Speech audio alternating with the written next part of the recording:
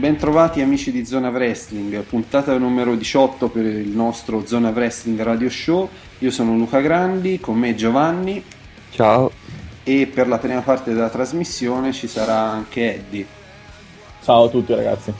Dunque, iniziamo il podcast in modo anomalo rispetto alla solita traccia che seguiamo abitualmente. Prima di iniziare a parlare della WWE, della TNA e delle domande che ci avete inviato anche questa settimana, volevo lasciare la parola ad Eddie che ieri, registriamo domenica 17, è stato il nostro inviato allo show numero 200 della ECW, dell'Italian Championship Wrestling, che si è tenuto a Lodi proprio il 16 aprile. Eddie, non voglio dilungarmi moltissimo sullo show perché comunque so che non moltissimi lettori sono appassionati di questa piccola federazione italiana che, seppur piccola, è la più grande federazione italiana che opera in tutto il centro-nord Italia. Sono andato perché invitato, sono andato per curiosità, sono andato perché conosco molti lottatori, molti addetti ai lavori ed è stato uno show nel suo piccolo storico. È stato il 200° show, una delle pochissime federazioni europee e l'unica federazione italiana a aver raggiunto questo traguardo. È stato non lo show del decennale, però il decennale della federazione è stato poche settimane fa, perciò è stato doppiamente un evento storico e si è disputato a Lodi, che è la base storica di questa promotion italiana. L'appuntamento, come quando vengono i grandi tour americani, è stato veramente moello, è stato curato nei minimi particolari e veramente quando siete in zona andate a vedervi queste federazioni italiane perché meritano. È un movimento che merita, perché è tutta gente che ci mette molta passione per portare in scena i suoi show nonostante mille difficoltà, perché vi lascio solo immaginare una potenza mondiale come la WWE cosa deve muovere per organizzare uno show. Pensate che trasporto di ring, lottatori che vengono da tutto il nord Italia, montare i palazzetti, organizzare i parcheggi, mettere i cartelli, perché comunque non saranno mai palazzetti come il forum di Assago. C'è tutta una macchina dietro e quando vai a vedere queste federazioni e ti accorgi realmente che tutti, dal primo all'ultimo lottatore, dal lottatore veramente che è già a livello internazionale, che combatte in mezza Europa, o anche per esempio Caio che è andato a combattere addirittura negli Stati Uniti, sono lì tutti dal primo all'ultimo a dannarsi l'anima, a dare una mano, far sedere la gente, metti il telo, metti lo striscione, saluta i fan, saluta questo, saluta quello. Sono tutti che ci mettono l'anima per dare uno show completo, dare uno show organizzato, perciò consiglio veramente a tutti di andare a vedere un qualsiasi show, ECW, ma anche Roma Academy Wrestling, per dirvi, o al sud Italia c'è un'altra federazione molto importante che opera tutto nel sud Italia, che ha sede, se non mi ricordo male, a Messina. Abbiamo tante piccole federazioni anche con cui pian pianino stiamo incominciando a collaborare col sito e veramente vi consiglio a tutti di andarli a vedere. Un piccolo accenno specifico sullo show di ieri sera. È stato bello, l'ho assistito dalla primissima fila, perciò veramente bellissimo per un appassionato vedere del wrestling.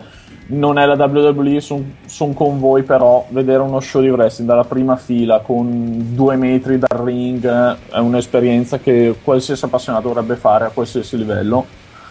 E ieri sera ho visto del gran wrestling, soprattutto in 2 match, cioè Caio contro Charlie Kidd in un match con le sedie. Addirittura ho visto del sangue, cosa che in WWE non si vede da decenni. È stato un match molto ben combattuto, molto ben studiato, con le sedie che fanno veramente male, fanno veramente impressione certe sediate che si sono dati.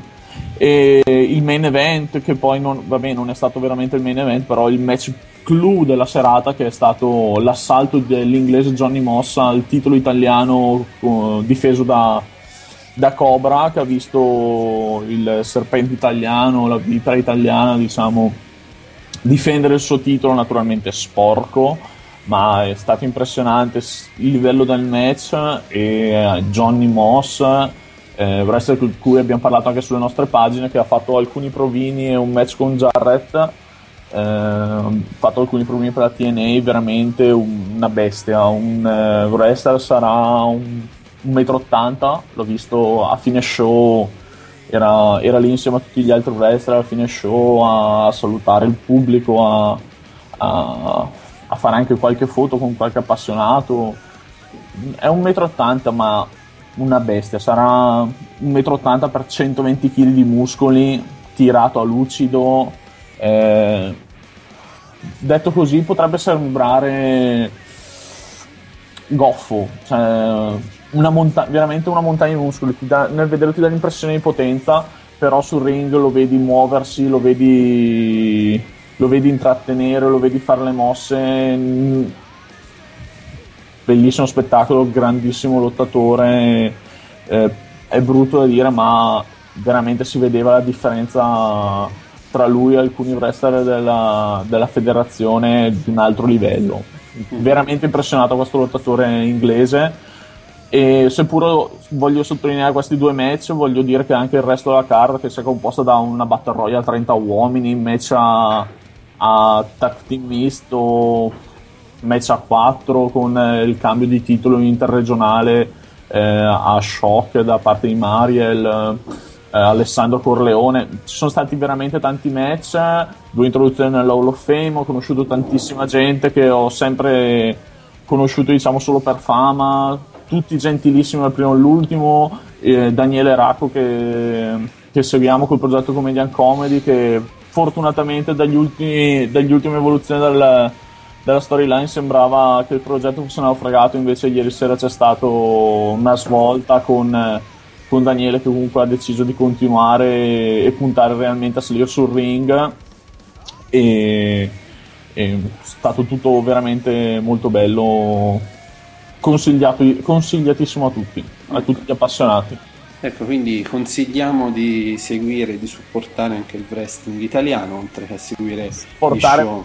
Qualsiasi tipo di federazione che vi capiti, se potete, che nelle vostre vicinanze i prezzi non sono assolutamente proibitivi, perché vi dico, ieri sera era uno show ultra mega particolare, storico, per la federazione, e il prezzo io prima fila era 25 euro con la maglietta della federazione, senza maglietta della federazione 18, perciò se la prima fila costa 18 euro, pensate voi cosa potrebbe costare la tribuna, penso che era intorno ai 10 euro, 5 euro, perciò sì. Se siete appassionati e volete spendere una sera a vedere wrestling, andate di sicuro di corsa, perché non vi deluderanno. Sono tutti ragazzi che non lo fanno per la gloria, ma veramente lo fanno perché hanno una passione sfrenata. Ecco, chiudiamo allora la parentesi per lo show numero 200 della Italian Championship Wrestling e passiamo alla notizia della settimana, che un po' ha scosso tutti gli appassionati di wrestling in giro per il mondo. Ovviamente sto parlando della notizia del ritiro di Edge, che diciamo un po' ci ha preso un po' tutti di sorpresa. Volevo chiedere un po' a Eddie e a Giovanni, diciamo, i momenti che ricordano con più affetto di questo grande lottatore, momenti o match. Io ad esempio ricordo con molto piacere il match con Shawn Michaels alla Rumble del 2005, oppure il match contro Randy Orton a Vengeance 2004, magari match non titolati, però comunque hanno dimostrato veramente di che pasta era fatto questo grande lottatore. Giovanni?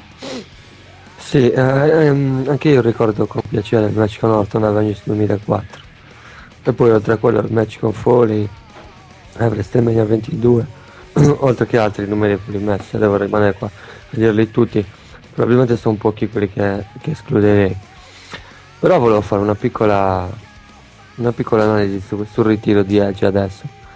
Abbiamo sentito tante volte parlare di molti che si chiedevano se adesso nella WWE c'era qualche stella che probabilmente avesse dato al wrestling, avesse raggiunto i livelli che hanno raggiunto The Rock, che ha raggiunto Stone Cold Steve Austin, e molte volte ci siamo chiesti di Randy Orton, ci siamo chiesti di John Cena, e la maggior parte delle volte, la maggior parte delle persone hanno detto che probabilmente John Cena e Randy Orton non avrebbero mai potuto raggiungere quel livello.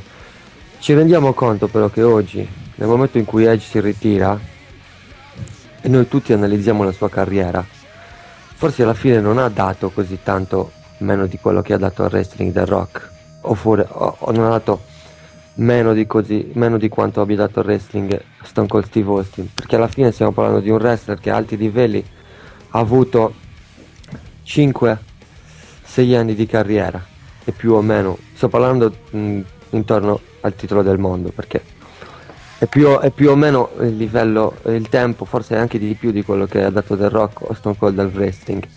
È stato comunque un wrestler dal carattere forte, storyline adulte, dal linguaggio adulto, insomma è stato un bravo heel è stato un bravo face e un grande heel, quindi forse prima di parlare e di giudicare un wrestler se oggi può dare qualcosa in più di The Rock, di Steve Austin e dei vari wrestler che ora si sono ritirati, dovremmo sempre aspettare e giudicare alla fine di una carriera, perché altrimenti rischieremo magari di andare incontro a errori che non dovremmo fare. Secondo me Edge è uno che può essere tranquillamente ricordato alla stregua di The Rock o di Stone Cold Steve Austin per quello che ha dato alla federazione, alla compagnia e a tutto il mondo del wrestling.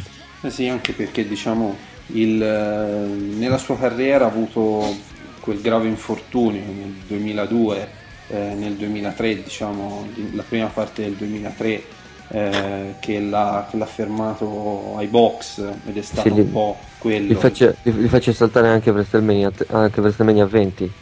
Sì, saltò WrestleMania 20, saltò WrestleMania 19, ricordandoci che nel 2002 aveva ottenuto un'importantissima vittoria contro Angle nella tarda primavera. Era veramente molto lanciato e sembrava che la federazione puntasse veramente, veramente forte su di lui.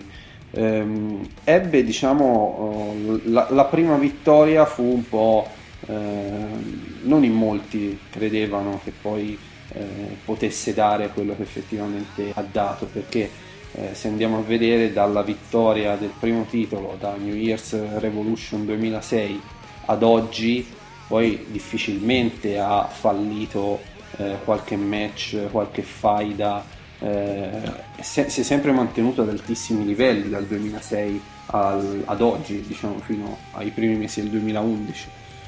Assolutamente, 11 titoli del mondo, vorrei dire.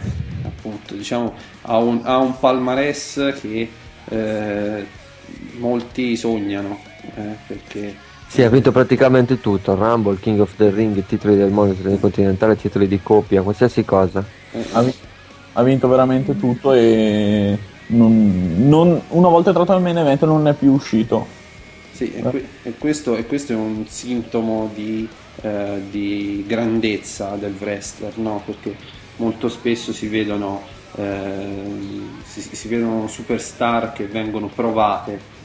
Per l'ultimo caso di campione del mondo che poi non si è mantenuto ad alto livello è Jack Swagger, su cui si puntava veramente tanto, ma poi non è riuscito a mantenersi a quel livello. Edge invece è stata una garanzia, è stato soprattutto diciamo il primo prodotto della WWE che lo hanno preso veramente giovane e lo hanno portato alle stelle. Probabilmente se non ci fosse stato questo infortunio, quell'infortunio al collo grave del 2002-2003, avrebbe avuto ancora tanti momenti importanti nella sua carriera. È importante però, diciamo, vedere nel promo di Raw, nel promo di SmackDown, al di là del personaggio Edge, comunque una persona molto serena, una persona che alla fine era veramente soddisfatto di quello che aveva raggiunto e di quello che ha regalato a tutti noi fan di wrestling. Quindi è un grandissimo lottatore, come diceva Giovanni, probabilmente paragonabile ai migliori interpreti di questa disciplina. Vedremo poi ora come nel tempo verrà ricordato. Se avete visto SmackDown, già il pubblico lo chiede a gran voce nella Hall of Fame. Sì, vabbè, ma mi sembra una cosa scontata. La domanda non è se entreranno Hall of Fame, la domanda è quando entreranno. Vabbè, quando avreste bene tornato a Toronto. Esatto. Sì, infatti era uscito questo rumor che crediamo sia realistico, anche per dargli il giusto palcoscenico per una star di questo livello. E soprattutto, diciamo, si è ritirato, ha avuto il suo grave infortunio, però per noi fan comunque questo è il ritiro ideale. Cioè, se arrivare in tempo a dire non ce la faccio più, mi fermo, è sempre meglio, senz'altro, magari di assistere altri motivi, altre cause per un ritiro di un grandissimo wrestler come sta. Assolutamente. Soprattutto dopo quello che ha detto al Kogan, che ha suscitato un po' di chiacchiere. Sì, poi quando ci sono queste news, questi momenti inaspettati, no? Un po' si vengono sfruttati anche un po' per farsi pubblicità da chi ha bisogno di qualche luce della ribalta in più rispetto al normale. Quindi diciamo è fisiologico. Io non vorrei dire un peccato, ma non il peccatore. Sinceramente, nella giornata di martedì mi ha dato molto fastidio che una persona importante del panorama italiano, nel momento in cui tutti tributavano il giusto ringraziamento a Edge, ha cercato di tirar polemica con il triangolo Edge, Matardi e Lita, e sinceramente penso che sia stata un'uscita fuori luogo, e ho detto, cioè, va bene, nessuno discute che Edge in quel frangente era già sposato, fregò la fidanzata a un wrestler di cui era molto amico, però in un momento di tributo non ho capito questa uscita, andare a far polemica su comunque un personaggio che sul ring per anni ha intrattenuto, perché veramente abbiamo parlato dei match che ha portato in scena, ma vogliamo parlare anche dei promo e dei segmenti che l'hanno visto protagonista, sia dagli esordi. Mi ricordo un segmento epico con Angle, con le foto, se vi ricordate, che dietro le foto che faceva vedere a Angle c'erano degli insulti e tutto il pubblico rideva, per passare alle foto insieme a Edge e insieme a Christian, scusate, ma per passare anche al recentissimo promo insieme a Vicky Guerrero sul ring di Raw, in cui disse a tutto il pubblico wrong, soprattutto anche al bambino che derise in prima fila.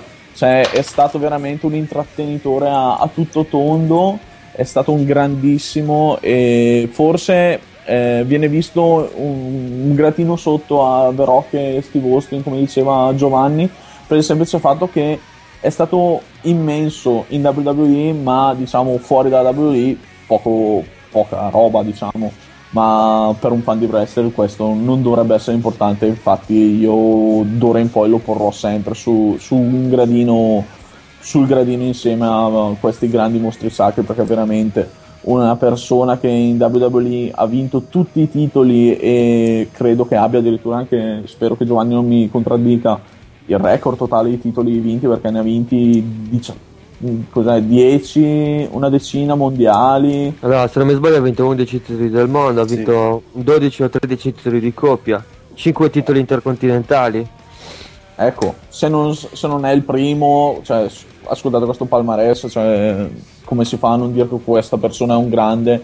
E anche se magari molti titoli li ha vinti da Hill, perciò il pubblico magari l'ha visto un po' male, cioè, come personaggio, come worker, veramente io non voglio spendere neanche una parola negativa, anche se magari ce ne fosse bisogno, assolutamente. Sì, perché comunque è stato un personaggio che magari si può criticare sul ring, magari si può dire non mi piace come wrestler, però oggettivamente uno che ha mantenuto un livello talmente alto di promo, come dicevi te, di match, ha fatto il main event di WrestleMania 24, non scordiamoci questo riconoscimento, ha vinto una Royal Rumble, ha vinto, come si ricordava prima, tantissimi titoli. Il King of the Ring. Oggettivamente, esatto, oggettivamente possiamo dire non mi piace, però allo stesso tempo non possiamo dire non è uno dei migliori. Anche Stone Cold può piacere o non piacere nel suo modo di combattere, però viene citato tra i più grandi, e così sarà Edge. Io sono convinto che più il tempo passerà dal suo ritiro e più ci renderemo conto della fortuna che abbiamo avuto di vivere magari la faida con John Cena nel 2006. La faida con John Cena nel 2006 dovrebbero vederla qualsiasi tipo di appassionato.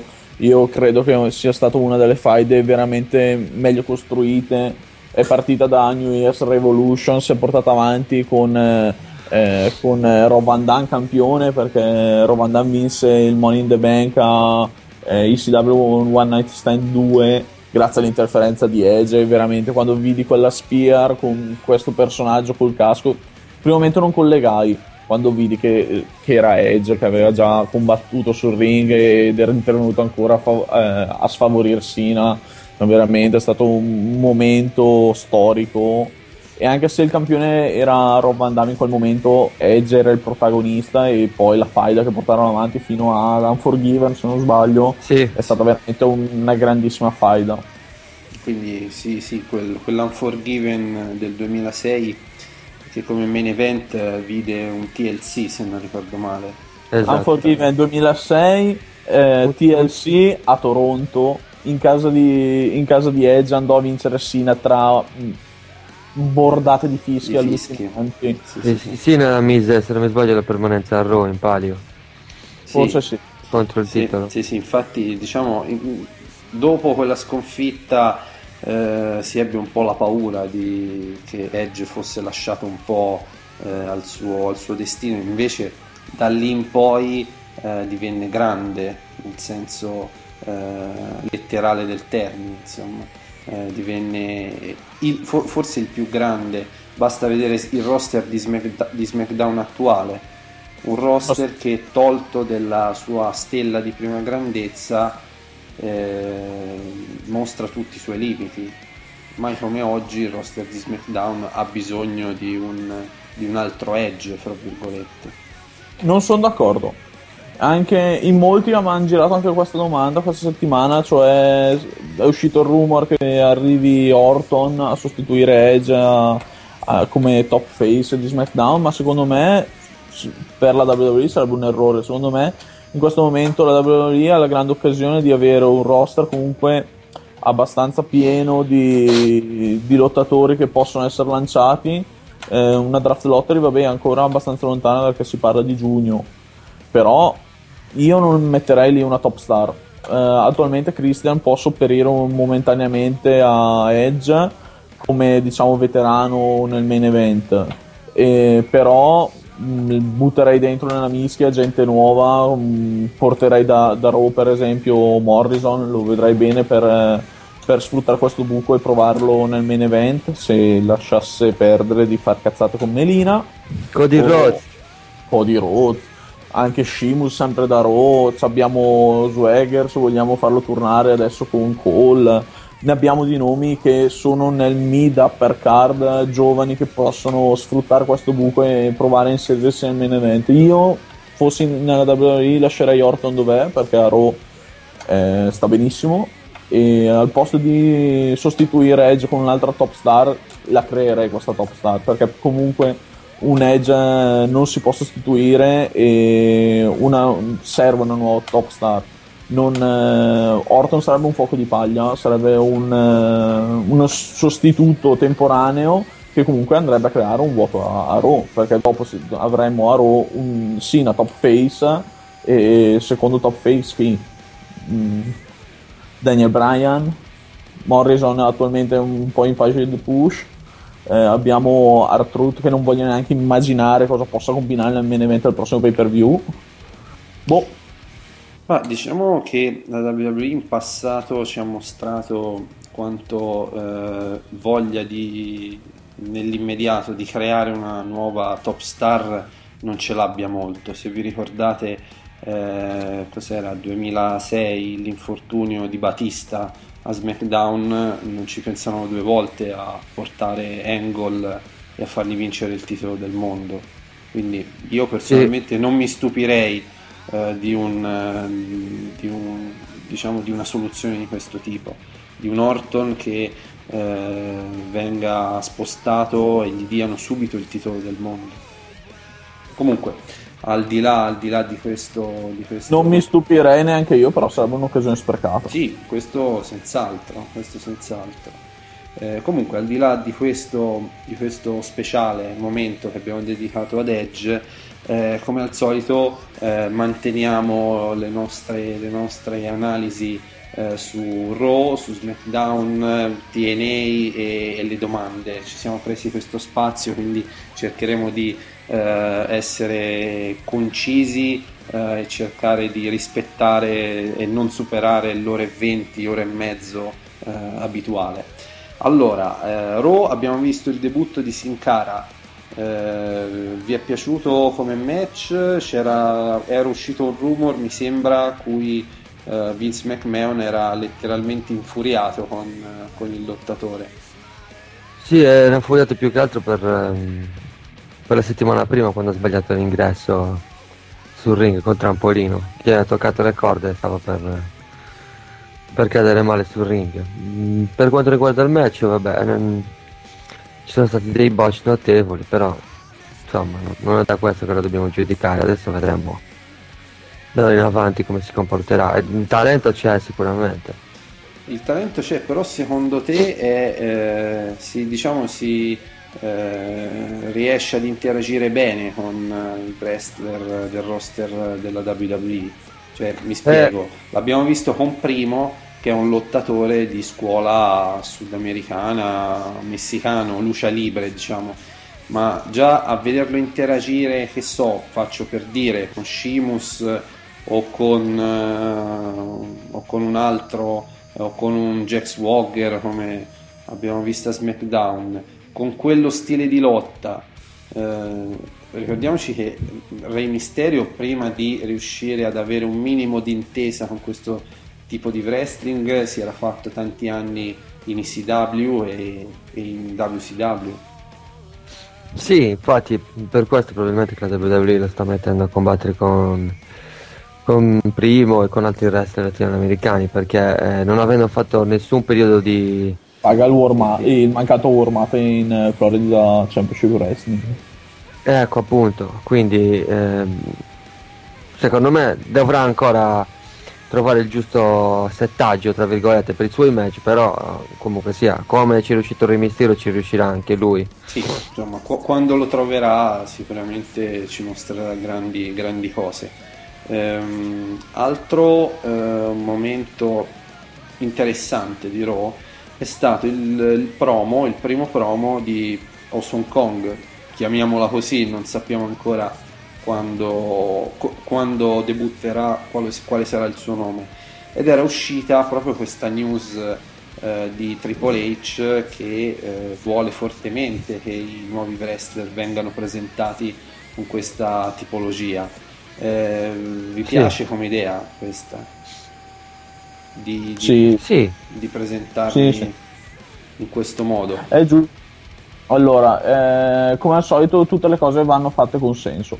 Cioè, io mi ricordo tornando indietro di anni e anni, quando venne presentato Kenzo Suzuki, cioè quando incominciarono i promo, i contropromo e i contropromo ancora, sembrava che doveva arrivare veramente un dio in terra. Poi è arrivato lui e abbiamo visto la carriera sfolgorante che ha fatto in WWE. Io penso che i promo servano perché comunque non si può presentare pro wrestler così, diciamo, dal nulla, però la federazione deve avere il buon senso di sapere chi sta pushando e chi sta presentando. Cioè, per me i promo che ha fatto per Sin Cara erano perfetti, non hanno creato aspettative ma non ne hanno create troppe, e questo promo di Ozone Kong anche questo mi sembra giusto. Cioè, stiamo non sull'anonimato, non sulle troppe aspettative. Se fanno e se porteranno in scena dei promo coerenti, penso che il wrestler che viene a debuttare può guadagnarsi veramente. Sì, assolutamente. Ricordiamo anche i promo di Del Rio. Infatti lo stavo proprio per dire. Anche Del Rio è stato presentato, ecco, con delle vignette che ricordavano l'era gimmick.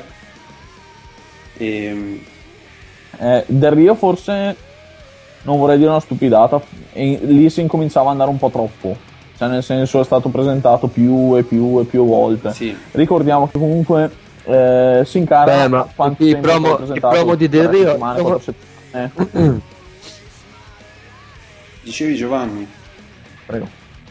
Sì, ma i promo di Del Rio sono più che promo per annunciare l'arrivo di un wrestler, sono proprio promo di presentazione. Insomma, era quasi come salire sul ring e fare un discorso sul ring, erano proprio diversi minuti che comunque lui parlava. Quindi diciamo che secondo me sono un po' diversi quelli, sono sotto un'altra voce. Hai ragione, però stavo facendo un altro tipo di discorso adesso su Del Rio. Se non ricordo male, i promo di Del Rio sono durati molto a lungo. Sì, per molte settimane. Ecco, anche questo, portarle avanti tante volte, secondo me alla fine ha un effetto controproducente. Mi ricordo un altro esempio, per esempio il ritorno di Jericho. Cioè, il ritorno di Jericho con quei promo criptici durante Raw, con i codici così, era una figata, si era creato una grandissima aspettativa. Poi la federazione pensò bene di portarla avanti un mese e mezzo, quasi 2, quando arrivò il momento di presentare che era il ritorno di Jericho, la gente si era già stufata di questi cavoli promo, di questi cavoli video criptici. E avevano tutti capito che era Jericho. Avevano tutti capito che era Jericho. Bastavano, non dico una settimana, 2, però 3 settimane, massimo un mese, perché sennò dopo scatta l'insofferenza, diciamo, del pubblico. E con Del Rio quasi si era sfiorato anche questo, perché c'erano state troppe settimane di questi promo, seppur erano di presentazione, come dei segmenti, come ha detto Giovanni, quasi dei segmenti sul ring, però non devono mai esagerare, cioè devono saperle gestire queste cose. Con questo devo salutarvi, perché purtroppo questa mattina ho degli impegni. Saluto tutti i nostri lettori, tutti gli ascoltatori, ci sentiamo come sempre sul sito, continuate a leggerci. Ecco, benissimo, ti salutiamo anche noi. Ciao Eddie. Ciao ragazzi, buona prosecuzione. Ti salutiamo anche noi. Allora rimaniamo io e Giovanni a parlare, a continuare la nostra chiacchierata. Un altro momento interessante di questa settimana sono stati un po' gli scricchiolii che abbiamo visto nella core, sia a Raw che a SmackDown. È già finita anche questa esperienza tra i reduci della Nexus, oppure è solo un momento per creare un po' di hype per il match di Extreme Rules?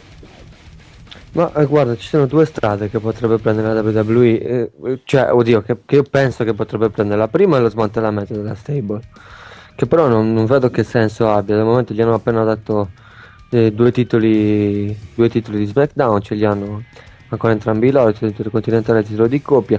Oppure proprio diciamo che probabilmente la WWE vuole davvero allineare tutti i componenti della stable e dare davvero l'impressione di vedere 4 persone esattamente tutte allo stesso livello, senza un vero leader, e lo sta facendo un po' in questo modo con Jackson che che butta un avversario sopra i suoi compagni oppure a Raw con Justin Gabriel che elimina Wade Barrett, eccetera eccetera, vari comportamenti che comunque possono far arrabbiare i compagni di stable, però comunque sia non al punto magari da andare incontro a uno split. Sì, anch'io sono d'accordo con te, non credo che saranno separati. Credo invece che questo sia un angle per allontanare Jackson. Anche. Cioè sia un modo perché i tre, Barrett, Gabriel e Slater, si alleino per buttarlo fuori e magari far rientrare il rientrante Skip Sheffield. Ma a questo punto perché Justin Gabriel va a eliminare Wade Barrett a SmackDown nella Battle Royale? Questo forse per creare più incertezza. Può essere anche così. Cioè per non far partire questo ragionamento, perché veramente altrimenti Jackson sarebbe destinato all'oblio totale. Anche Gabriel e Slater non è che credo che il futuro sia così radioso, nel senso non penso che più dei titoli di coppia riusciranno mai a vincere e ad ottenere in WWE. Quindi insomma non credo che in questo momento sia utile, perché altrimenti se addirittura Slater e Gabriel si separano, i titoli di coppia li ritirano. Certo. Perché a questo punto siamo veramente arrivati alla frutta. A proposito di frutta, pensate che grande collegamento che ho fatto. Fantastico. A Raw abbiamo visto la Apple, ossia il Santino, Evan Bourne, Daniel Bryan e Mark Henry, che andrà a sfidare proprio la core scricchiolante, come abbiamo detto, a Extreme Rules. Pensi che sia una soluzione one night only, magari solo per il pay per view e poi chi si è visto, oppure dobbiamo proprio preoccuparci di vedere Evan Bourne e Daniel Bryan a fare giullari con Santino Marella? Ma questo match è ufficiale? Credo di sì, l'hanno sfidati, no? A Extreme Rules. Forse non sarà ufficiale, ma penso che sia questione di qualche puntata di Raw. Ho capito. Non mi auguro che sia one night only, Ecco. perché cioè, Daniel Bryan ci abbiamo lì dentro, mica. No, perché la cosa preoccupante è che si sono proprio presentati con questo nome. Sì, ho detto. Ricordo. Forse era un angle per fare un po' di simpatia, diciamo così, perché ecco, difficilmente, insomma. A proposito, abbiamo rivisto Mark Henry, no? Che è rientrato dopo qualche tempo. Abbiamo rivisto Mark Henry. Ecco, abbiamo rivisto, ma anche lui credo che anche fisicamente sia arrivato al limite o quasi della carriera, perché è diversi anni che bazzica i ring della WWE in giro per il mondo e per gli Stati Uniti, quindi penso proprio che anche per lui sia questione di poco tempo. Ormai Mark Henry è arrivato a 15 anni in WWE, se non mi sbaglio, molti infortuni e continua, molti duri colpi e contratti che non si sa come è riuscito a strappare nel corso della carriera. Sì, il primo fu decennale, appunto. Vince pensava di fare l'affare e invece non lo fece, onerosissimo tra l'altro. Sì, perché era nella squadra olimpica la squadra olimpica di sollevamento pesi di Atlanta. Dice questo è buono, questi sono soldi spesi bene, vabbè. Ci ricordiamo un fantastico match tra lui e Viscera a un No Way Out, forse del 2000, una cosa del genere. Ma possiamo anche non ricordarlo. Questo qui è l'angolo dell'orrore che Zona Wrestling Radio Show vi offre. Raw, ti piace l'idea di Cole Lawler che continua? però deve essere un match più corto di quello di WrestleMania. Voglio vedere Jerry Lawler e Jim Ross che vincono, tutti contenti, e finisce qua la storyline. Oppure in alternativa Jack Swagger che distrugge tutti e poi continua, va avanti lui con Michael Cole, viene rilanciato e finisce comunque qui questa storyline fra Io Lawler. non ho capito se Swagger è tornato face oppure no. No, Perché diciamo, è rimasto così nel dubbio, non si è ben capito come... allora diciamo che la WWE lo ha messo in questa storyline e si sta un po' sta cercando di fare di tutto per portarla avanti in maniera degna e sensata, però più di questo non è che si può fare con 3 commentatori alla fine, è un lottatore, quindi speriamo che questo sia l'ultimo capitolo della faida e poi E poi sostituiscano in modo fisso Cole con Jim Ross a Raw. No, questo è un po' no, troppo forse. è un po' troppo perché da quello che si dice Jim Ross sta molto bene dov'è. Sì, Cioè, fa un lavoro che gli piace, sì. per andare on the road di nuovo con la WWE è anche un uomo abbastanza grande, ormai avanti con l'età, quindi probabilmente sta bene dov'è. Sì, anche proprio in questo senso, insomma, non so Jim Ross in pay-per-view, in tag team, quanto possa fare. Credo forse non prenderà nemmeno dei bump No. eccezionali. Ricordo diversi anni fa che addirittura fece un break job con Triple H sul ring. Sì, quello Però insomma, sono quasi 10 anni fa, quindi sì, infatti non è uno scherzo quando si superano i 50 anni, ecco, quindi certo. massimo rispetto a Jim Ross, speriamo di risentirlo presto nelle telecronache e vediamo un po'.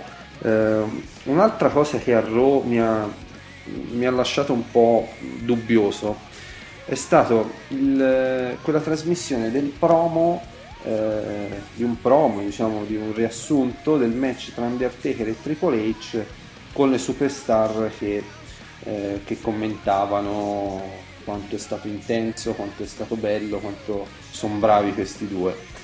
Non ho capito se trasmettono questo per vendere le repliche di WrestleMania 28 a chi non l'ha visto, il pay-per-view, oppure significa che i tempi del rientro dei due, quindi del proseguo della faida, siano più brevi di quanto si poteva ipotizzare alla vigilia e nel post WrestleMania. Qual è la tua idea? Secondo me è un colpo di coda di WrestleMania. Si pubblicizza la replica del pay per view, si pubblicizza il DVD e intanto si comincia a preparare la gente in vista del rientro dei due, che però non credo che sarà prima dell'anno prossimo. Anche perché Triple H l'abbiamo visto questa settimana a SmackDown al tributo di Edge, ma era tranquillo in giacca e cravatta. Sì, Triple H è un dirigente, studia da dirigente, credo che voglia fare il dirigente ormai, probabilmente il match che vedremo l'anno prossimo contro Undertaker a WrestleMania, perché ci sarà se non l'ultimo ma proprio uno degli ultimi della sua carriera. Sì, diciamo che Undertaker vuole ottenere questo 20-0, quindi se Sì, riesce... non sarei sorpreso di vedere l'anno prossimo proprio Undertaker come stella principale della Hall of Fame. Beh sì, può essere, fanno come Ric Flair a WrestleMania 24. Sì, perché può tranquillamente annunciare il ritiro anche prima del match. Sì. Mentre Ric Flair, insomma, noi lo sapevamo, però a livello di stipulazione, se avesse vinto non si sarebbe ritirato. Invece Undertaker può tranquillamente dire: questo match arrivo sul 20-0, poi vado a casa. Chiudo. Sì, può essere uno scenario realistico. Anch'io credo sia questa trasmissione di questo filmato per vendere merchandising di WrestleMania, insomma, DVD, Blu-ray, eccetera, quindi non credo, visto che tanti lettori ce lo chiedono, su quando tornerà Undertaker, quando tornerà Triple H, che li vedremo prestissimo. quindi aspettiamoci WrestleMania 28. Diciamo da gennaio ci sono possibilità di rivedergli un screen a Raw o a SmackDown.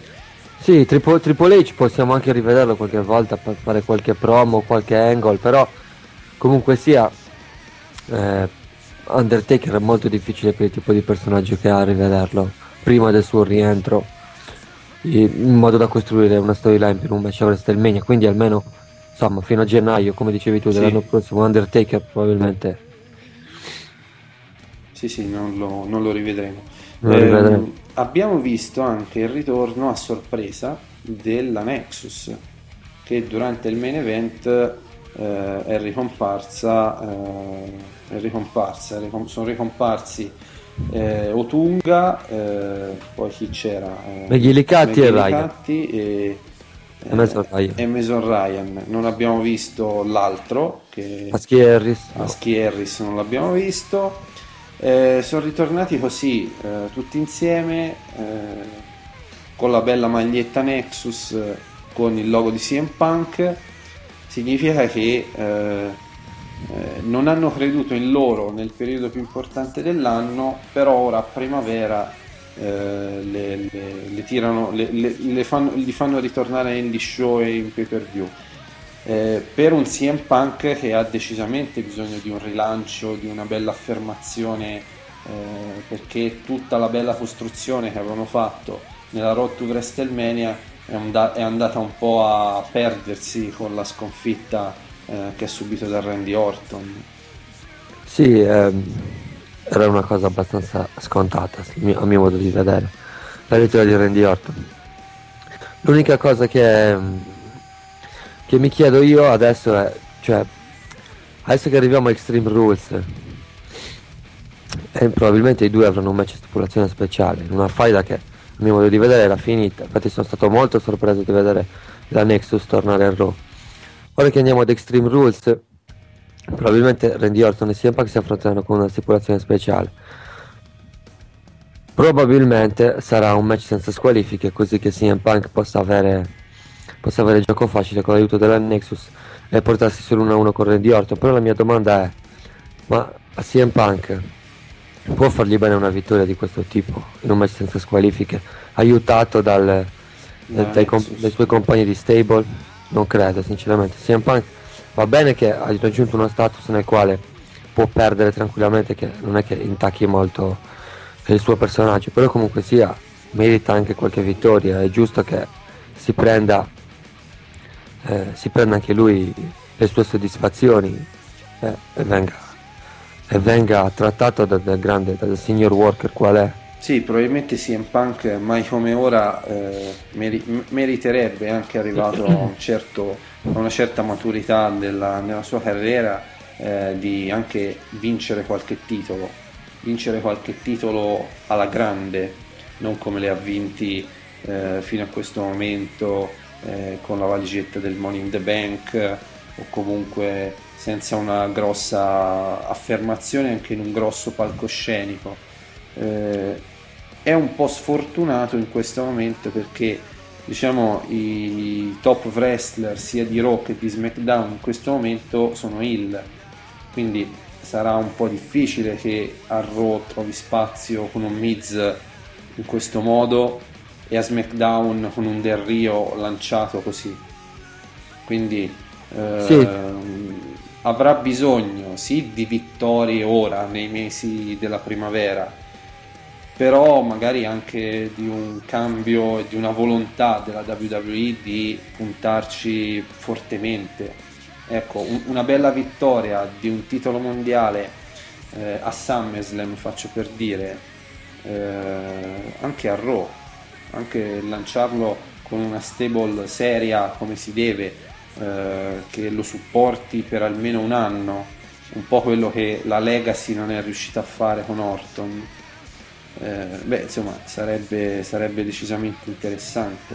Non credo che ci sono altri che siano così completi come wrestler. No, Cioè, Chris Jericho al momento non c'è, quindi no. Esatto. Cioè quel ruolo prima si diceva di Edge, sarà difficile sostituirlo, ma CM Punk avrebbe il potenziale per ripetere quel character di Edge Hill del 2006. Assolutamente. Stiamo parlando di un ragazzo che mai come ora potrebbe essere pronto al grande salto. Probabilmente in maniera leggermente diversa, ma con gli stessi risultati, gli stessi effetti. Sì, diciamo che una bella faida tra CM Punk Hill e John Cena, spalmata per diversi mesi, come si diceva è stata quella di Edge nel 2006, potrebbe portare molto interesse tra i fan e ripercorrere un po' quella situazione che si era creata con Edge. Quindi chissà, forse può essere CM Punk l'erede di Edge. Concordo. Può avere questo potenziale. Poi ovviamente non siamo veggenti e quindi non possiamo avere questa certezza. Main event molto discusso di Raw.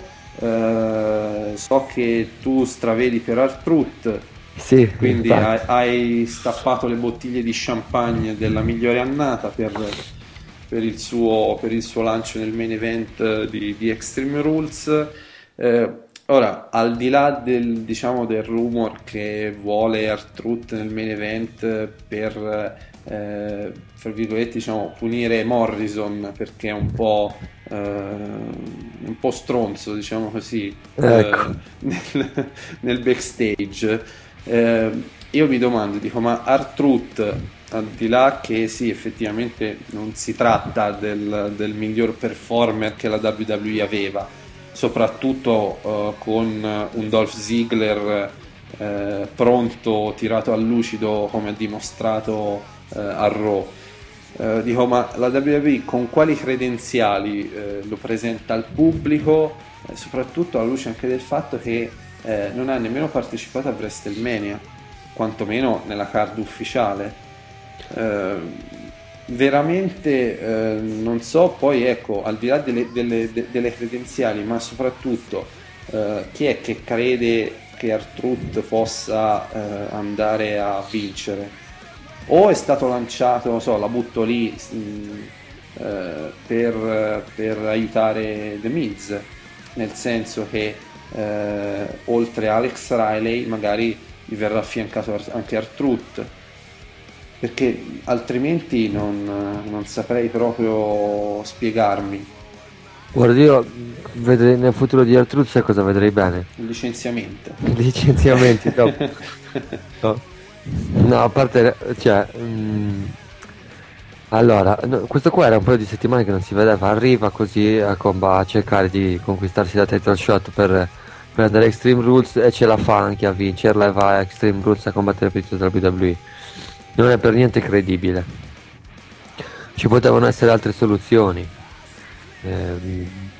Ci poteva essere la soluzione Sheamus, magari no, perché Sheamus era in Asia per promuovere gli house show della WWE, magari avrebbero dovuto metterlo nel match senza costruzione o senza un motivo, però che so, ma adesso, a parte Randy Orton e CM Punk, che sarebbero due nomi eccellenti, che potevano tranquillamente mettere uno dei due nel match, l'altro gli costava la vittoria del titolo e potevano proseguire con la faida, o magari potevano far rientrare la Nexus a Extreme Rules. C'erano tante soluzioni, ma ci sono anche altri atleti, ma anche un Daniel Bryan, via, sei stato campione certo. Hai avuto il regno degli Stati Uniti, ok, ora ti do la possibilità di conquistarti la title shot per Extreme Rules, vai, ti fai il match, lo vinci e vai a farti il triple threat a Extreme Rules. Tanto comunque sia, ci sono già John Cena e The Miz, non è che la WWE va a temere che Daniel Bryan magari non regge la pressione del main event, che comunque chi conosce Daniel Bryan per le federazioni indipendenti e per ciò che ha fatto nelle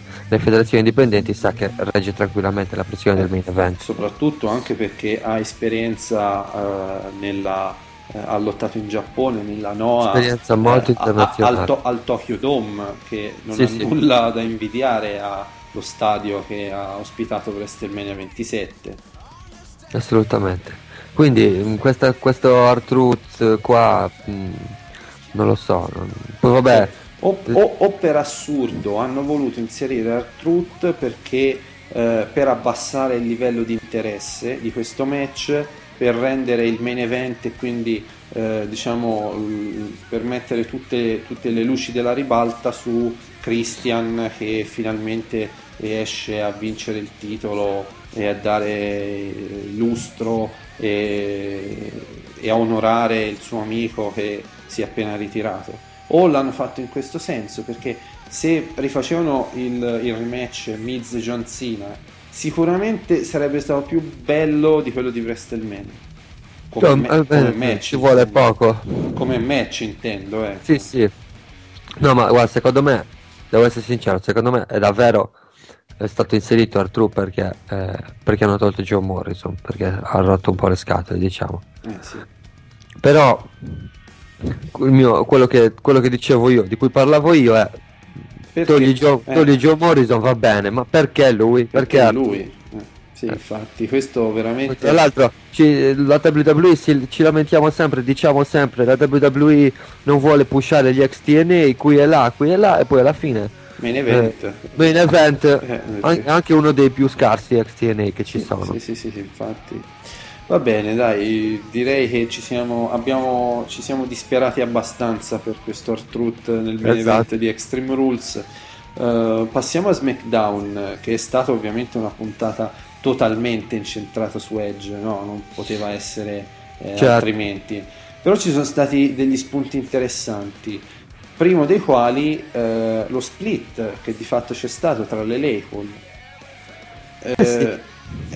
È arrivato il momento per cui Layla probabilmente ha finito la sua gloria in WWE. Ma non credo, guarda. No, dici di no? Ti dico di no, perché comunque sia loro due sono ottime amiche nel backstage, anche se stanno splittando on screen. E il fatto che siano ottime amiche comunque sia può solo portare dei vantaggi a Layla, visto che Michelle McCool è intoccabile. Cioè, intendo questo. Nel senso, è intoccabile, la può toccare solo uno, che conta molto. Esatto. Intendevo proprio questo. È intoccabile lei e quindi di conseguenza anche Layla, che è una sua ottima amica, diventa intoccabile. Un po' come succedeva nell'Evolution quando c'era Triple H, che Randy Orton poi splittò con la stable. Però comunque sia, Randy Orton rimase un intoccabile perché c'era lì Triple H, i due erano ottimi amici e quindi... Comunque vediamo un po' anche questo. Sicuramente era necessario un po' di movimento ormai tra le label, perché quanto è un paio d'anni che vengono un bel lottano insieme. Ormai ci voleva, è giusto, è il momento giusto, hanno fatto tutto praticamente, quindi bene così. Vediamo poi le prossime settimane cosa vedremo di interessante. Un altro match molto bello che mi è piaciuto molto a SmackDown è stato quello tra McIntyre e Rey Mysterio, e lo abbiamo rivisto perché Drew McIntyre era diverse settimane che non lo mostravano on screen. Non so se l'hai letto, te lo dico, vai. Drew McIntyre sta perdendo negli house show in Europa contro Chavo Guerrero. Però ecco, allora mi smonti tutto il ragionamento che stavo per fare, no? Vabbè, al di là di questo, insomma, un Drew McIntyre che comunque, ecco, lo abbiamo rivisto. Si diceva qualche settimana fa, probabilmente ha combinato qualcosa perché era sparito, ecco, come dici te, lo stanno facendo perdere con Chavo Guerrero negli house show. Però comunque questo è un ragazzo che i match, quando gli danno qualche minuto, con Rey Mysterio, ha dimostrato a SmackDown, le sa fare. Poi perde, però ci sa stare sul ring. Assolutamente. A me personalmente piace molto. Devo dire che ecco, questa fase un po' di ombra mi ha permesso un attimino di rendermi conto di quanto buono sia questo talento. Ovviamente può essere buono quanto vuoi, però se poi sul nel backstage è tipo Morrison, è un po' difficile che faccia carriera. Quindi non lo so, l'anno scorso si diceva era altissimi livelli. Sì, allora qualcosa l'ha fatto sicuramente, perché uno come lui che ha insomma un ottimo kayfabe, ti fa, sa fare l'hill, sa fare i suoi promo, no? Diciamo che non è CM Punk, però è uno che comunque fa il giusto, ecco. Ha un ottimo fisico, sul ring ci sa fare, è abbastanza tecnico, è potente, è un wrestler completo, era lanciatissimo, può solo aver combinato qualcosa, o sta pagando diciamo le colpe della moglie, Ancora no, forse no. oppure ha combinato qualcosa. Una violazione del wellness program potrebbe essere Realistico. sì, realistico, perché per il come ha cambiato la WWE, no? All'inizio li sospendeva un mese, poi 2 mesi, poi dopo un po' ha cominciato a farli lavorare senza stipendio, poi dopo un po' ha visto che le cose non cambiavano, allora ha cominciato coi The Push. Io spero che non sia così, però potrebbe anche essere. Speriamo, perché veramente credo che ha veramente raggiunto il fondo, cioè più di così c'è il rilascio. Quando perdi negli house show, a parte Chavo Guerrero che comunque sia è una superstar, perdi negli house show contro Percy Watson, e non è la prima, è capitato diverse volte. Inizi a preoccuparti. Sì. Va bene, SmackDown, quindi abbiamo visto alla fine questa Battle Royale, tra l'altro anche divertente da vedere, ogni tanto fa piacere questo match, questa Sì, stipulazione in TV. Esatto, quando la Battle Royale fatta per sancire un primo sfidante o cose simili, mi piace vederla tranquillamente. Non mi sono mai piaciute quelle proprio per il titolo, quando la vinse Kurt Angle o quando la vinse Great Khali. Sì. Il titolo non deve essere deciso in un match come una Battle Royale, che comunque è sempre insomma poco cattiva, poco vissuta, diciamo, come incontro. E comunque abbiamo visto, ecco, si diceva prima, Christian che di fatto ha ereditato il posto di Edge per il titolo, per il match per il titolo valido a Extreme Rules. Si è avuto subito un po' l'impressione che Christian fosse il vincitore, no? Anche un po' per il clima che si respirava con Edge. Alla fine addirittura abbiamo visto un bel promo con i due. Pensi che a Extreme Rules vada a vincere Christian subito? Cioè subito investono su Christian, oppure allungano un po' la faida per vendere pay per view eccetera eccetera, per vendere per fare un po' più di soldi, per ora magari inizialmente vince Del Rio a Extreme Rules e poi prosegue fino alla vigilia di SummerSlam, insomma, diciamo, questa faida, anche se parte subito con la stipulazione speciale. No, ti dico, la WWE non ha mai voluto lasciare Christian nel main event, quindi se vuole farlo, questo è il momento giusto.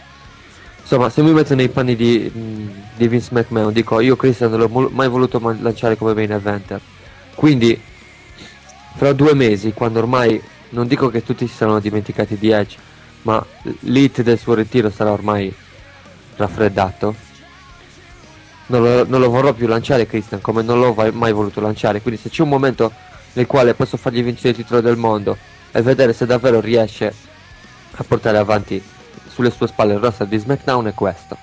Quindi io penso che Extreme Rules la WWE continuerà a battere il ferro, perché il ferro sarà ancora caldo e Christian vincerà il titolo. Sì, lo credo anch'io che alla fine riuscirà a vincerlo. Ora magari su questa considerazione lasciamoci spazio per la prossima settimana. Sì, anche perché vedremo cosa succederà. Esatto, vedremo come Christian sarà proposto e come interagirà con Alberto Del Rio. Passiamo alla TNA perché il tempo stringe. Siamo alla vigilia di lockdown. Oggi, come vi dicevo, registriamo di domenica mattina, quindi siamo in attesa di vedere il pay-per-view. Alla puntata di Impact ci sono state pochissime novità, quasi niente.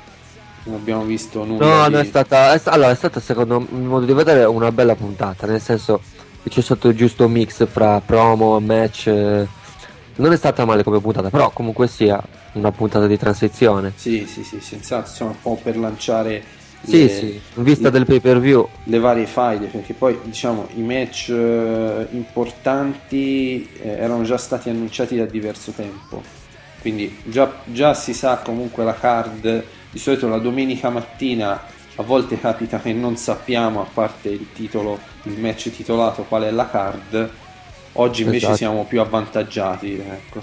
I match poi più significativi, magari diciamo due parole su come si sono evolute le faide, sono state senz'altro il Lethal Lockdown tra Immortal e Fortune, no? È stato molto lanciato. Nella faida abbiamo visto Bully Ray che infortunava AJ Styles, abbiamo visto il ritorno di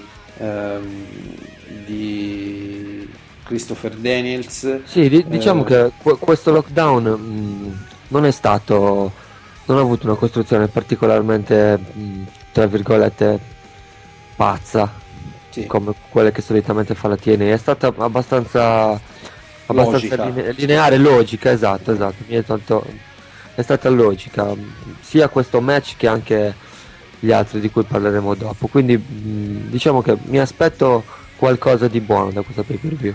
Sì, soprattutto ecco, anche perché gli interpreti sono tutti lottatori che possono fare bene, fare molto bene. Sì.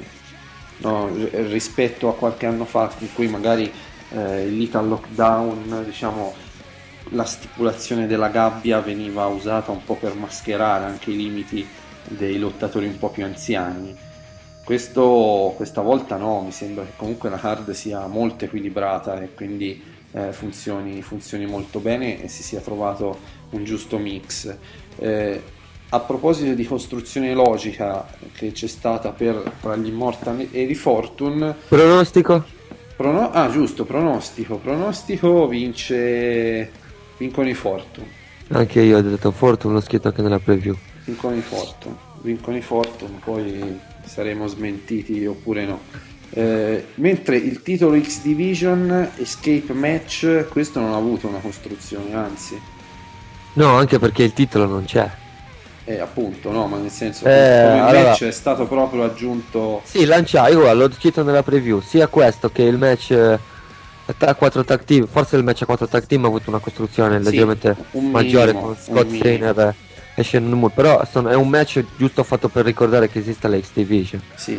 E alla fine, voglio dire, fagli perdere il titolo per un mese a Kazarian, poi glielo ridai, perché almeno metti il titolo in palio. Tutto questo ricostruire la X Division, alla fine la TNA non ha fatto altro che parlare. Sì, va bene, ci sarà Destination X, però è un pay per view all'anno, cioè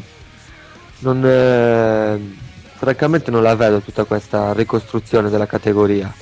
Un match lanciato lì, buttato lì, fatto così, 10 atleti che sai che li metti lì perché sai che faranno comunque un buon match, però non gli stai dando niente. Però sì, è un match fine a se stesso. Fine a se stesso, magari uscirà anche il primo sfidante, ma il primo sfidante in questo modo puoi farlo uscire anche da 1 contro 1 a Impact. Sì, infatti. Quindi qui il pronostico è Max Buck. Chiunque lo può vincere, proprio può vincere. Non c'è un favorito o uno sfavorito, lo può vincere veramente chiunque. Io ho detto Max Buck nella preview. Ci può stare benissimo, guarda, ti appoggio completamente in Max Buck. Main event invece Anderson, Sting e Rob Van Damme. Questo bisogna dire che come faida è partita molto bene, ora magari è diventata un po' noiosa perché si ripetono sempre le stesse cose. È vero, però arriva molto di certo. Soprattutto, ecco, diciamo che Rob Van Damme non siamo sicuri se tornerà heel o meno, non è così certo. Sting il titolo lo può perdere benissimo, come lo può benissimo mantenere. Anderson non lo so, gli ridanno il titolo? Secondo me non lo merita in questo momento. Guarda, ti dico una cosa, questi tutti e tre possono tranquillamente vincere il titolo normalmente, vincere il titolo facendo il turn heel e aggregandosi all'Immortal, che comunque sia tutte e sei le cose, perché potrebbero starci. Sì, infatti, Cioè, infatti. si è arrivati a questo match, è stato costruito, magari è stato un po' noioso alla fine perché si sono dette sempre le stesse cose, però a questo punto può succedere davvero di tutto. Io nella preview ho detto all'inizio Mr. Anderson aggregarsi con l'Immortal, ho detto tornerà Rob Van Dam, però dopo quello che è successo nell'ultima puntata mi sono convinto del contrario. Un RVD così pensieroso mi fa pensare a un RVD che alla fine rimarrà dalla parte giusta, e mi fa pensare a un Mr. Anderson che invece tornerà il, e quindi nella preview ho pronosticato Mr. Anderson un nuovo campione e prenderà il posto di Jeff Hardy nell'Immortal. Sì, sì, può essere senz'altro. Sicuramente l'unica certezza che ho è che qualcuno tra Anderson e Rob Van Dam tornerà heel, perché ci vuole, insomma, un monster heel nella federazione. Sì, Quindi... sarebbe un ottimo colpo anche un turn heel a questo punto di Sting, perché ora nessuno se lo aspetta. Sì, anche questo diciamo sarebbe una bella soluzione. Esatto, sì, però io ho fatto poi il ragionamento nella preview perché ho detto, però poi prima almeno di Bound for Glory, perché dopo Bound for Glory lui si prenderà il suo solito periodo di pausa e di nuovo dovrà tornare face o comunque se ne andrà da heel, poi dovrà tornare da face, quindi rischia alla fine di troppo poco tempo per, sì, poi per dare credibilità ai vari card. Sting è talmente famoso, talmente apprezzato che sono sempre quei personaggi che in teoria le puoi proporre da heel, però poi il pubblico le tifa comunque. Esatto. Quindi vabbè, comunque vedremo. Pronostico, hai detto? Mr. Anderson nuovo campione heel e turn heel. Io dico Rob Van Dam, campione heel. Sting sicuramente io non credo che riuscirà a mantenersi, perché la TNA i triple threat quando li organizza anche per far cambiare il titolo, a differenza della WWE.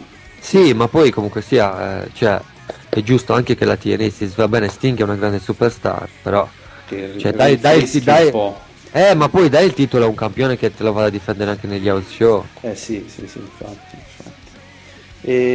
Altro match, quarto match di importanza, diciamo, non stiamo qui a dirli tutti, Angle Jarrett, ne abbiamo parlato anche la scorsa settimana, bel match ci aspettiamo da questo, quindi al di là della faida che è stata lunga, sempre interessante, questo Angle Jarrett dovrà chiudere questa fase, dovrà probabilmente vincerà Angle per chiudere il cerchio. Il mio pronostico è Angle. Sì, anch'io credo che vinca Kurt Angle, e soprattutto ci sia un bel match di alto livello, come abbiamo già detto, quindi su questo mettete il microscopio e guardatevelo con attenzione, perché sicuramente sarà interessante. Chiudiamo la TNA, abbiamo ancora 10 minuti per rispondere alle domande che ne ho scelte solo 3 questa settimana, nonostante ne abbiamo ricevute tantissime, però non le ho scelte tantissime perché molte sono andate a coincidere con gli argomenti della scaletta, della nostra scaletta, quindi per questo motivo. Allora, il primo ci scrive Christian da Livigno, bellissima città, ci sono stato in vacanza quest'estate, e ci chiede: per quanto tempo Miz sarà ancora campione? Questa è una domanda Da $1 milione. Da $1 milione, sì, perché comunque sia Miz non sta facendo affatto male da campione WWE, però la WWE dal canto suo potrebbe decidere in ogni momento di restituire la cintura a John Cena, almeno magari anche solo per un periodo, quindi è difficile dirlo. Se devo fare una previsione, dico che sicuramente mantiene la cintura Extreme Rules. Magari potrebbe perdere dopo a Capital Punishment. A proposito, c'è quel nome bruttissimo di quel pay per view. Sì, si chiama così perché è questo prossimo dopo Extreme Rules. Si chiama, sì, si chiama Capital Push. No, sì, siamo sicuri che è il prossimo? Non lo so, l'hai detto te, io Non mi ricordo se è il prossimo o se è quello dopo. speriamo. Vabbè, comunque mai, sia perché nel pay per view successivo a Extreme Rules per quanto riguarda The Miz. Per quanto riguarda il nome del pay per view è bruttissimo, lo penso anch'io. Però perché sono a Washington, quindi la capitale. Sì, vabbè, Sì, fa schifo, però cosa ci vuoi fare? hanno una bella fantasia, sì. Ok, quindi Miz, no, io dicevo Miz, probabilmente secondo me lo tiene fino a SummerSlam. Ma potrebbe anche essere, sì. Lo tiene tantissimo. Potrebbe tranquillamente tenerlo tempo. fino a SummerSlam, sì. Lo tiene tantissimo tempo il titolo. Se è uscito da WrestleMania vuol dire che vogliono renderlo una superstar di livello di livello forse non pari, perché è impossibile, a John Cena o a un Randy Orton, perché in un anno non puoi, non c'è il tempo, però vogliono mantenerlo al top più tempo possibile, quindi io credo SummerSlam. E poi seconda domanda, Pietro, che non ci dice da dove scrive, magari se ci scrivete la vostra città la leggiamo con molto piacere. Dopo il ritiro di Edge dal wrestling lottato a SmackDown manca a tutti gli effetti un wrestler leader che sappia sostituire nel modo giusto. Pensi che Randy Orton possa essere un nome giusto per far ricoprire questo ruolo nel roster come era Edge? Subito, nel senso, lo dobbiamo spostare subito, oppure abbiamo il tempo di aspettare la draft lottery? Qual è la tua idea? Ne La mia abbiamo idea... parlato prima, sì. Sì, però è difficile sostituire Edge, perché Edge diciamo che era un face, però c'era la parvenza del cool heel, no? Sì. Era comunque sia un wrestler che agli occhi dei fan era come un dannato quasi, no?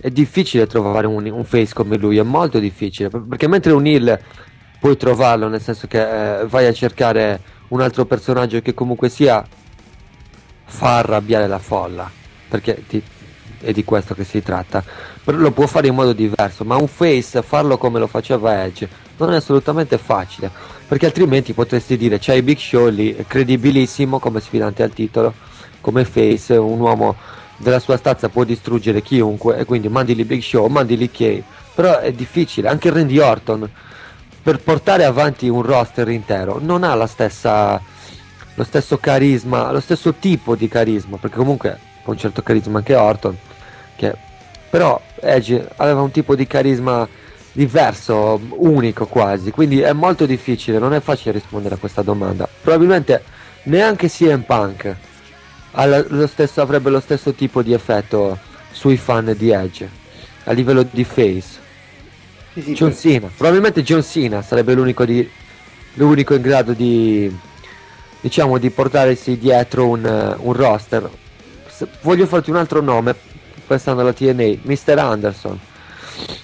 Sono quei tipo di face che potrebbero sostituire Edge, però non adesso come adesso non credo Randy Orton. No, probabilmente diciamo con il ritiro di Edge per SmackDown si è letteralmente chiusa un'era. Non ci sarà più il face, quel tipo di face. Probabilmente andremo a orientarsi verso a un face più tipico, diciamo, per la WWE. Sì. A meno che, come si diceva prima, su Christian vogliono puntare, ma veramente forte e deciso. Esatto, deve essere forte perché devono dargli libertà e possibilità di... Perché Christian sarebbe in grado ha dimostrato anche in TNA, quando era un po' più esposto, di saper fare dei bei promo coinvolgenti da face, però comunque con la cattiveria dell'Hill. Sì, insomma, la scuola è quella di Edge, diciamo, sono cresciuti insieme, quindi io mi ricordo in TNA un promo per il lancio di un match in pay-per-view contro Abyss, no? Che diceva forse proprio Lockdown. Forse proprio Lockdown, che diceva Abyss, sei pronto per morire in questo match perché io lo sono. No, non sono frasi tipiche da face. No, anzi, no, quindi vediamo, io sarebbe la soluzione migliore possibile, quella di un Christian che va a diventare il top face di SmackDown. Purtroppo però, come dicevo prima, non credo che la WWE si voglia affidare a Christian, ma che un Randy Orton sia possibile che si sposti subito dopo Extreme Rules. Non penso che aspetteranno giugno. Bisogna vedere. Vediamo poi, diciamo, a rispondere a questa domanda sarà abbastanza breve il tempo, perché già da venerdì prossimo sapremo com'è andata. Terza domanda, sempre da Pietro, che ci chiede: Justin Gabriel è stato un membro della Nexus ed è un membro attuale campione di coppia della Torna. Dopo lo scioglimento di questa stable, lo vedresti bene anche in singolo, grazie alla crescita fatta finora sul ring, raggiungerà qualche obiettivo importante in WWE, Justin Gabriel? No, proprio Justin Gabriel. No, allora ti spiego perché. È un ottimo atleta, senza ombra di dubbio, però è piccolo fisicamente e non ha nessun tipo di carisma, cioè non sa parlare al microfono, non ha quel fattore X che per esempio, come dicevo prima, Randy Orton, che comunque, anche se non ha carisma, però anche se non sa parlare magari al microfono benissimo, però si vede che sprizza carisma da tutti i pori, no? È come un'aura, una cosa che o ce l'hai o non ce l'hai. Justin Gabriel non è uno nell'altro, quindi anche se è un ottimo atleta, può essere un wrestler di coppia, il membro di una stable, proprio com'è, però non credo che più di un titolo di questo tipo possa andare avanti. Sì, diciamo che Justin Gabriel è un wrestler che assomiglia molto a quelli che si vedevano in WCW a inizio anni 90. La WCW all'inizio anni 90 faceva dei match molto belli, no? Molto interessanti. C'erano questi lottatori che erano molto bravi sul ring, però non erano dei grandi intrattenitori. E così Justin Gabriel, no? È un ottimo lottatore, uno che io non ricordo un match brutto, comunque anche con dei botch, anche molto pulito nelle esecuzioni delle mosse. Sì, a livello tecnico è buono, però in WWE non conta quello, anzi, e si diceva proprio qualche tempo fa, Miz è la prova vivente di questo. sì, perché probabilmente molte volte la WWE pensa sul ring puoi migliorare, però Infatti, se non hai il carisma giusto, no? non fai strada. D'accordo, allora abbiamo concluso tutto, abbiamo parlato di Edge, abbiamo parlato dello show 200 della Italian Championship Wrestling, abbiamo parlato di Raw, di SmackDown, di TNA, di Lockdown, e abbiamo risposto alle vostre domande, tutto in circa un'ora e mezzo. Siamo stati bravissimi anche questa settimana, Giovanni, soprattutto perché eravamo soli, ci hanno lasciato soli, abbandonati a registrare. Ci hanno abbandonato. Scherziamo ovviamente. Concludiamo allora la puntata di ma io non scherzo, comunque ci hanno lasciato soli. Ecco, allora scrivete alle email di Chiedi la Zona Wrestling sul box a sinistra e riempite di insulti tutti i redattori che non partecipano al podcast, così almeno è un po' più interessante. Ecco. Va bene, ok. Come vi dicevo, abbiamo concluso la puntata numero 18. Appuntamento al prossimo weekend, anche se è Pasqua, riusciamo a trovare tempo per registrare il podcast, almeno io cercherò di trovarlo. Ci sono. Noi ci siamo, ascoltateci sempre, potete ascoltarci addirittura anche tramite iTunes, scrivete anche i commenti che ci fanno piacere, le leggiamo anche sulle recensioni di iTunes. Io vi saluto anche Giovanni. Ciao a tutti. E leggete Zona Wrestling.